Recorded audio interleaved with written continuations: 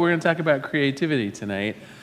Think about the creativity involved in what you just heard. I mean, first of all, before anyone ever started actually writing music, someone had to create the idea of using wood maybe to make a sound box that would resonate in a certain way. Someone had to have the idea of, wow, there could be like 88 of these things, and each one could be a little, I mean, the whole idea of inventing a scale of music, right? I mean, the creativity is staggering. And then someone actually created in their own mind that series of notes to create that level of beauty, the creativity that it could be somehow noted down and written in a way that years later, people like Shelley and Gary could redo it. And then the creativity really begins. Because you know what? Now, no offense to my dear friends, but they have computers now that actually can play better than Shelley and better than Gary. And do you know why we don't use them? Because they don't sound as good. Now, trust me on this one. They don't actually sound as good. They're technically better, and there is something of the creativity of the expression of music that a computer program simply cannot supply. So ultimate creativity, of course, then in the revealing of the music through the nuances and characters of literally playing the instrument, not just synthesizing it, but actually playing it, creating the music, interpreting it through their own hearts and their own hands. This is creativity. And as we are going to discover tonight, we are all capable of it. But I'm getting ahead of myself, a little bit ahead of myself. If we're going to talk about creativity, we need to start at the beginning.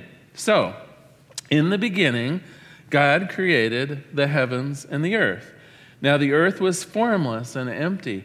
Darkness was over the surface of the deep, and the Spirit of God was hovering over these waters. And God said, "Let there be light." And there was light. God saw that the light was good and separated the light from the darkness. God called the light day, the darkness night, and there was evening and there was morning, the first day. And then Genesis 1 goes on to talk about some of the marvelous creations of God. There was a vault between the waters to separate water from land. God made this vault and called it sky. God gathered the water under the sky and created land. God saw that was good. Let the land produce vegetables, seed-bearing plants and trees. And then there were animals. There were, it just goes on. I mean, I would read the whole thing, but then I wouldn't have time to talk, and you know how that goes. And then finally on the seventh day, after this amazing act of creation, God rested. Now, for a lot of people, that seems to be the end of the creation story. And I got to tell you, one of the things or one of the ways that we're a little bit different is we don't think that God stopped. You know, for a lot of people, there's that idea that on the seventh day, God was done, kind of, dusted off his hands. And of course, it's the he that we're right? It's that white guy in the sky kind of God that went, okay, that's good enough, and then removed God's self. And then there's this picture of kind of that, a little bit of a judging God that sits on, I don't know, some kind of a cloud somewhere and kind of folds his arms and kind of like, well, what are you guys doing with that creation? Like, are you behaving yourselves? Are you, entrusting yourselves well to all those animals I made and stuff like that, right? As though creativity died on that seventh day. But you know what? Even in the Bible, it doesn't work that way. Genesis 2, God's right off again. It was only a rest. He only took a little nap, right? And I'd like to also dispense with the whole he notion, because I I don't buy that. I don't see God as that guy in the sky. I think God has feminine and masculine qualities. I think that, in fact, the act of creation, I think, if anything, is more as a feminine trait than a masculine trait. And so, I'd be more for goddess power here. But I'm a little bit ahead of myself and beating up the Bible badly. So my point is, really, God still is creating. And it even has that in Genesis 2. Then there's the Garden of Eden that gets created. The knowledge of good and evil gets created. On it goes, through Moses creating, floods. And, it's complete creation. God never stopped creating. The seventh day was just a little nap, and then it goes on. Okay, now I'm going to give you a little bit of a pop quiz. So if God is everything that exists in the universe, what did God create all that out of? All right, somebody said it. Congratulations. You win $500. Shelley, will you take care of that later? Oh, sorry. So, okay, maybe not, but that is, I think, the right answer. If God is all there is, then God creates out of God's self. And so in that celestial Big Bang that created the universe, there was nothing before it. There was a universe after it. And so that act of creation was God spreading itself in that Big Bang to form everything that there is. And so then let's move forward. If God is still creating, if God never stopped and is still creating, what's God creating out of now? It's still God, right. Just more of itself. So there's nothing that isn't part of God. Everything that is being created, that is still being created, is being created by God and out of God. Now, you might say, well, all right, so we're kind of wading into philosophical stuff here tonight. Let's move on to something a little bit more useful to me. And I would suggest that the reason that this is useful is my next question. So, if God is the big creator, then when someone writes a glorious piece of music like we heard tonight, or if someone does an amazing job of interpreting that music like we heard tonight, that act of creation, is it them or is it God? Yes. All right, yeah, okay, good. Everyone gets $500. It's both, of course it is. And that, I think, is the key. If we only talk about one thing that's important tonight, I think, is to recognize that God is continually creating. And at least in the human realm, it does that creating through humans. And so whatever back to our meditation a little while ago, I hope you were kind of enjoying some of those things and ways of being in relationships and ways of life that were in your mind, those wonderful acts of creation that perhaps you have brought about on the planet. That was God acting through you.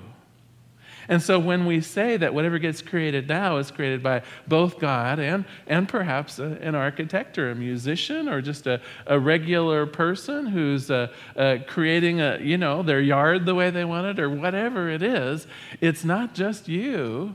I mean, it is just you.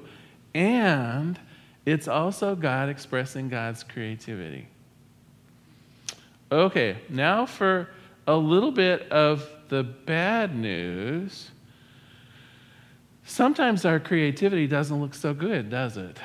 Sometimes our creativity makes mistakes. Sometimes through our own inexpert use of this law of creation, we can do rotten things, can't we?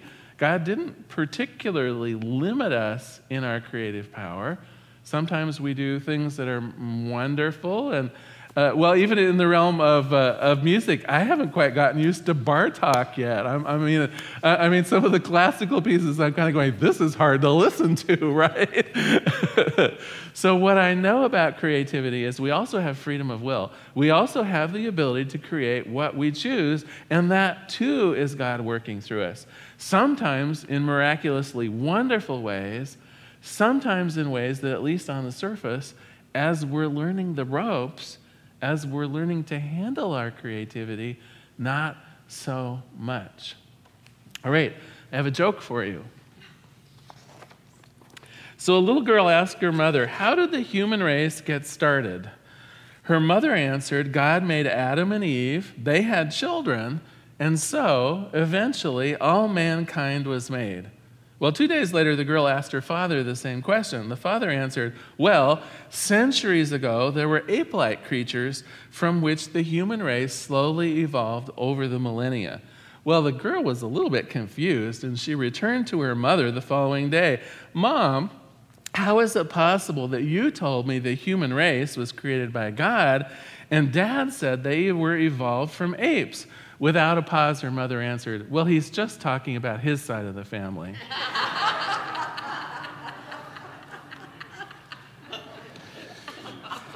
And so, this idea of creation is not either or, it's really both. There is creation and there is evolution.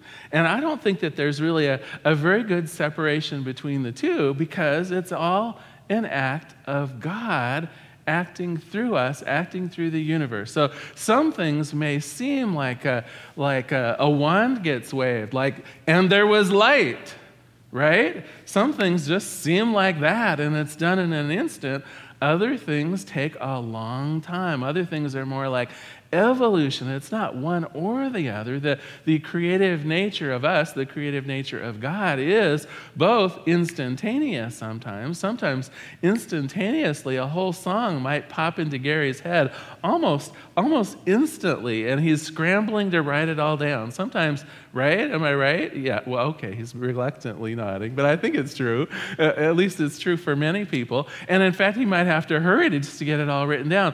Other times, our creativity takes a good while. We get the beginning of an idea and we begin adding to it, and sometimes over many months and many years, then that level of creativity, whether it be to come up with a new job or a new way that you want your living situation or whatever it is, comes into full force.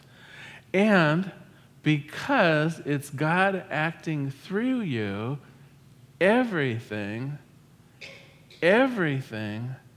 is possible. How used are you to the idea of being God's creative hands and force in the world? You see, I think here is a place where we could perhaps support each other with a little bit of effort. Because I think sometimes we get the idea that we're just about this big in the realms of the universe. And that also is true and not true. I mean, if you look out at the night sky, if you look at the majesty of the whole universe, well, of course, sometimes that can make us look small. But we have the creative power that God has. And it is but for our own ability to say, "Let there be light," and believe it, that we could work such grand miracles in our own lives. So I'd like to play devil's advocate for a minute. What if you were on that first day that God decided to create the heavens and earth? And you were kind of listening in. You were that fly on the wall, kind of listening to God's thoughts as God was thinking, well, light could kind of look bright and be this way, and the heavens might be kind of this way with stars in them, and the ground should be substantial. So people, right? I mean, I'm just making it up, of course, and anthropomorphizing like heck, but let's just imagine we're a fly on the wall. And I want to ask you, do you think God said something like, "Gosh, I sure hope this whole thing works out"? What if the light is too bright? What if the earth is too hard? It doesn't sound like God, does it? God, I imagine, stood there or floated there or was there and just spread its being out in the Big Bang and said, "Let there be light." How often do we do that? You see, we are creators just like God. We have God's power, But what I observe more often is we're trying to somehow fit into some little narrow scheme of what we think a human's creative powers would be. We're more like, well, I really hope that I can somehow create enough money to send my kids to college. I really hope that I can create my yard in a way that isn't too difficult to take care of. I'm really hoping that we can create a nice, party to celebrate my grandparents' 50th wedding anniversary, and I hope we don't spend too much, and I hope they'll like it, but I have some doubts, and that doesn't sound very much like a creator, does it? I would like us to support one another in being true, powerful creators. Now, what I know about this community, and certainly what I know about myself and many of my friends that come here on Wednesday nights, is that we are that powerful. And in community, we can kind of stick up for each other. We can kind of do that gentle reminders that friends can do when we are playing too small. Because I think that's the element that we're looking at here, is that very often we just think our creative abilities are too small. We don't dream big because why do you think we also don't dream too big? So let's go back again one more time to the creation. Let's be the fly on the wall and watch God creating. Do you think God said something to God's self like, now there has to be uranium-232 in order for fission to take place in a certain way so that when stars coalesce, right? God didn't try to figure it all out. God said, let there be light. You can make the same proclamations in your own life without having to figure out exactly how it's going to happen. Because when you stand in confidence, when you stand like the creator that you are, with confidence in the knowledge of your power, it will happen. And you don't have to figure out where the money comes from. You don't have to figure out where the time will come from. You don't have to figure out all the ins and outs of how to get people to like you or to find resources for your project or whatever it is. You just claim it. You proclaim it. And when you do, from that place of confidence, of knowing that this law of creation, this law of life is effective, and we've all had tastes of it. Again, back to our brief meditation, right? There was confidence in you when you did those creative things, wasn't there? Anytime we're successful in an act of creation, it was because there was confidence behind it. I knew I could fulfill that job so well. I knew that I could learn to play the piano so excellently. I knew there was a level of confidence in me that said, yes, I can do this thing, and we did it. That's all I'm asking. That's all we could be asking each other is, how do we ramp up our own confidence around our creative abilities? Because it isn't for lack of resources. God is infinite. It isn't for lack of intelligence, because God is everywhere. It isn't for lack of sort of gumption. Have you ever seen more gumption than God doing a big bang, right? Creating the universe in like the instant? The only thing I think that's lacking is us trusting ourselves, trusting our own faith in that creative power. So I'm going to tell you, we're running out of time here, but I do want to tell you one more story, because now and then I think an example helps. So I've been in ministry now coming up on 10 years, and I want to tell you the story of how I got into ministry. So my previous minister at Portland Center for Spiritual Living, Reverend Lynn Johnson, I had been a practitioner for a short period of time, and she called me one day and she said, well, I want you to do the Sunday talk in a few weeks. And I said, no, of course. I mean, I had no training in doing the Sunday talk, and actually a little bit afraid of more than a little afraid of public speaking. And it just wasn't for me. And I just turned it down flat. That's not for me. I'm here to serve, and I'll hold high watch, and I'll do what I can, but I'm not speaking on Sunday. And a few months passed, and she called me into her office one day, and she said, well, I made an appointment for you up in Seattle. I hope you don't mind. Let me know if you need gas money or anything. You'll be meeting with the registrar at Holmes Institute to see about ministerial school. And I'm not even going to repeat what I said, but it was along the lines of, you're crazy. What are you thinking? And she said, well, it's not an obligation. I think you ought to at least go and see, what the program is. And so I drive up to Seattle, and of course I'm horribly nervous at how am I going to turn these people down nicely? And my boss back at home, my minister, somehow thinks I can do what I can't do, and all this stuff. And I'm reading through the pamphlets, which they were kind enough to send me, and I'm going, to begin with, $30,000? $30,000 to become a minister through Holmes Institute? And I'm thinking, that's like my whole adjusted gross income for the year. This is not good. I mean, I was already stacking up all the reasons. I was already thinking myself, my creative power, to be about this big. And I'm up there an hour early because I'm terrified, and when I'm terrified, I drive too fast. And I get there so early that I think I'll go shopping at IKEA. Maybe shopping will calm me down. That was before we had our own IKEA here in town, right? So I'm like, IKEA shopping, this could be fun. And so I'm into IKEA, and I buy a few things, and I'm checking out, and there was this amazing woman in the checkout sign, and she's, blip, blip, the things go by. And she said, she pointed to a couple pillar candles that I was buying, and she said, are those for the church? And I said, well, no, those are just for me. Why would you ask if those were for a church?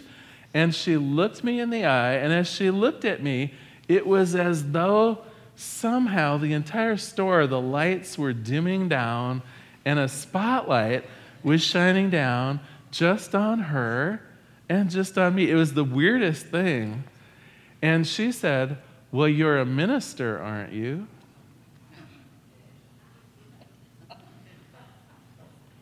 And something clicked in me right then to say, let there be light. Something in that instant was triggered in me that turned aside all of my self-doubts, that turned aside all of my self-depreciation, that turned aside all the reasons why I couldn't do this. And I said, essentially to myself, let there be light. And there was light. Within 2 months, the money issues had been figured out. I was working full time, and how was I going to get off time to drive down to California for the classes? And all of that worked out within a few short weeks because I claimed it, because I refused to make myself small. I simply said, this creative power is mine. I don't know how it will happen, but I know it will happen. So I have homework for you tonight. My homework is to investigate how you are making your lives small, needlessly small. What big dreams have you passed over? What opportunities have you said, I don't have the money for it, I don't have the time for it, I don't have the creativity for it?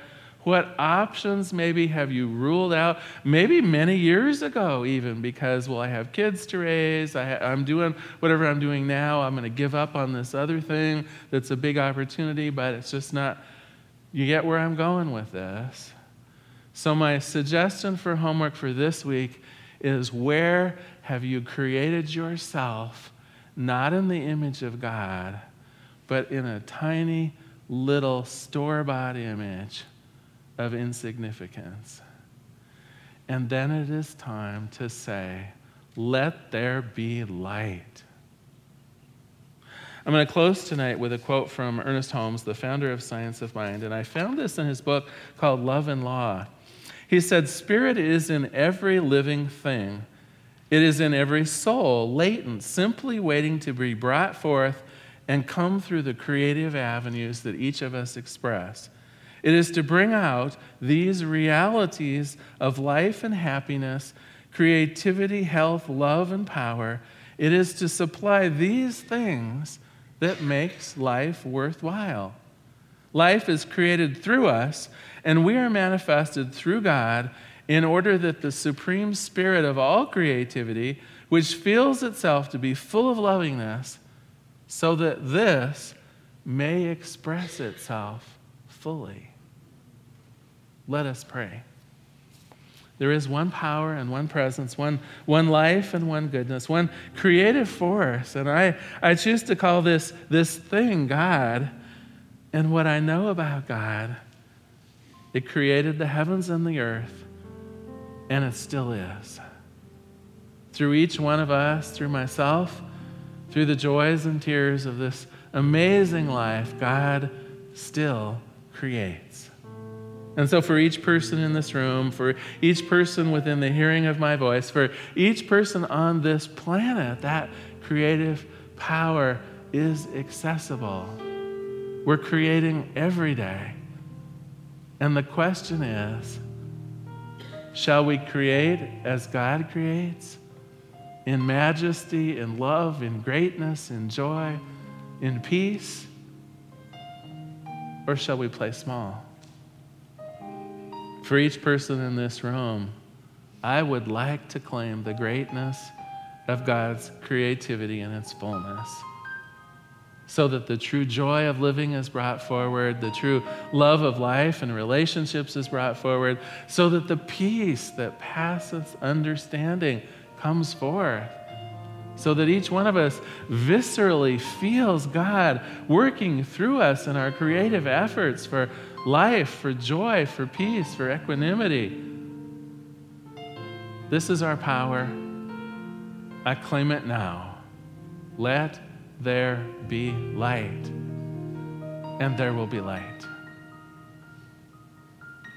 I release this prayer into the activity and action of the law itself, into that law that says yes, into that law that says, and so it is. Thank you so much for being here tonight. Bless you all. Thank you.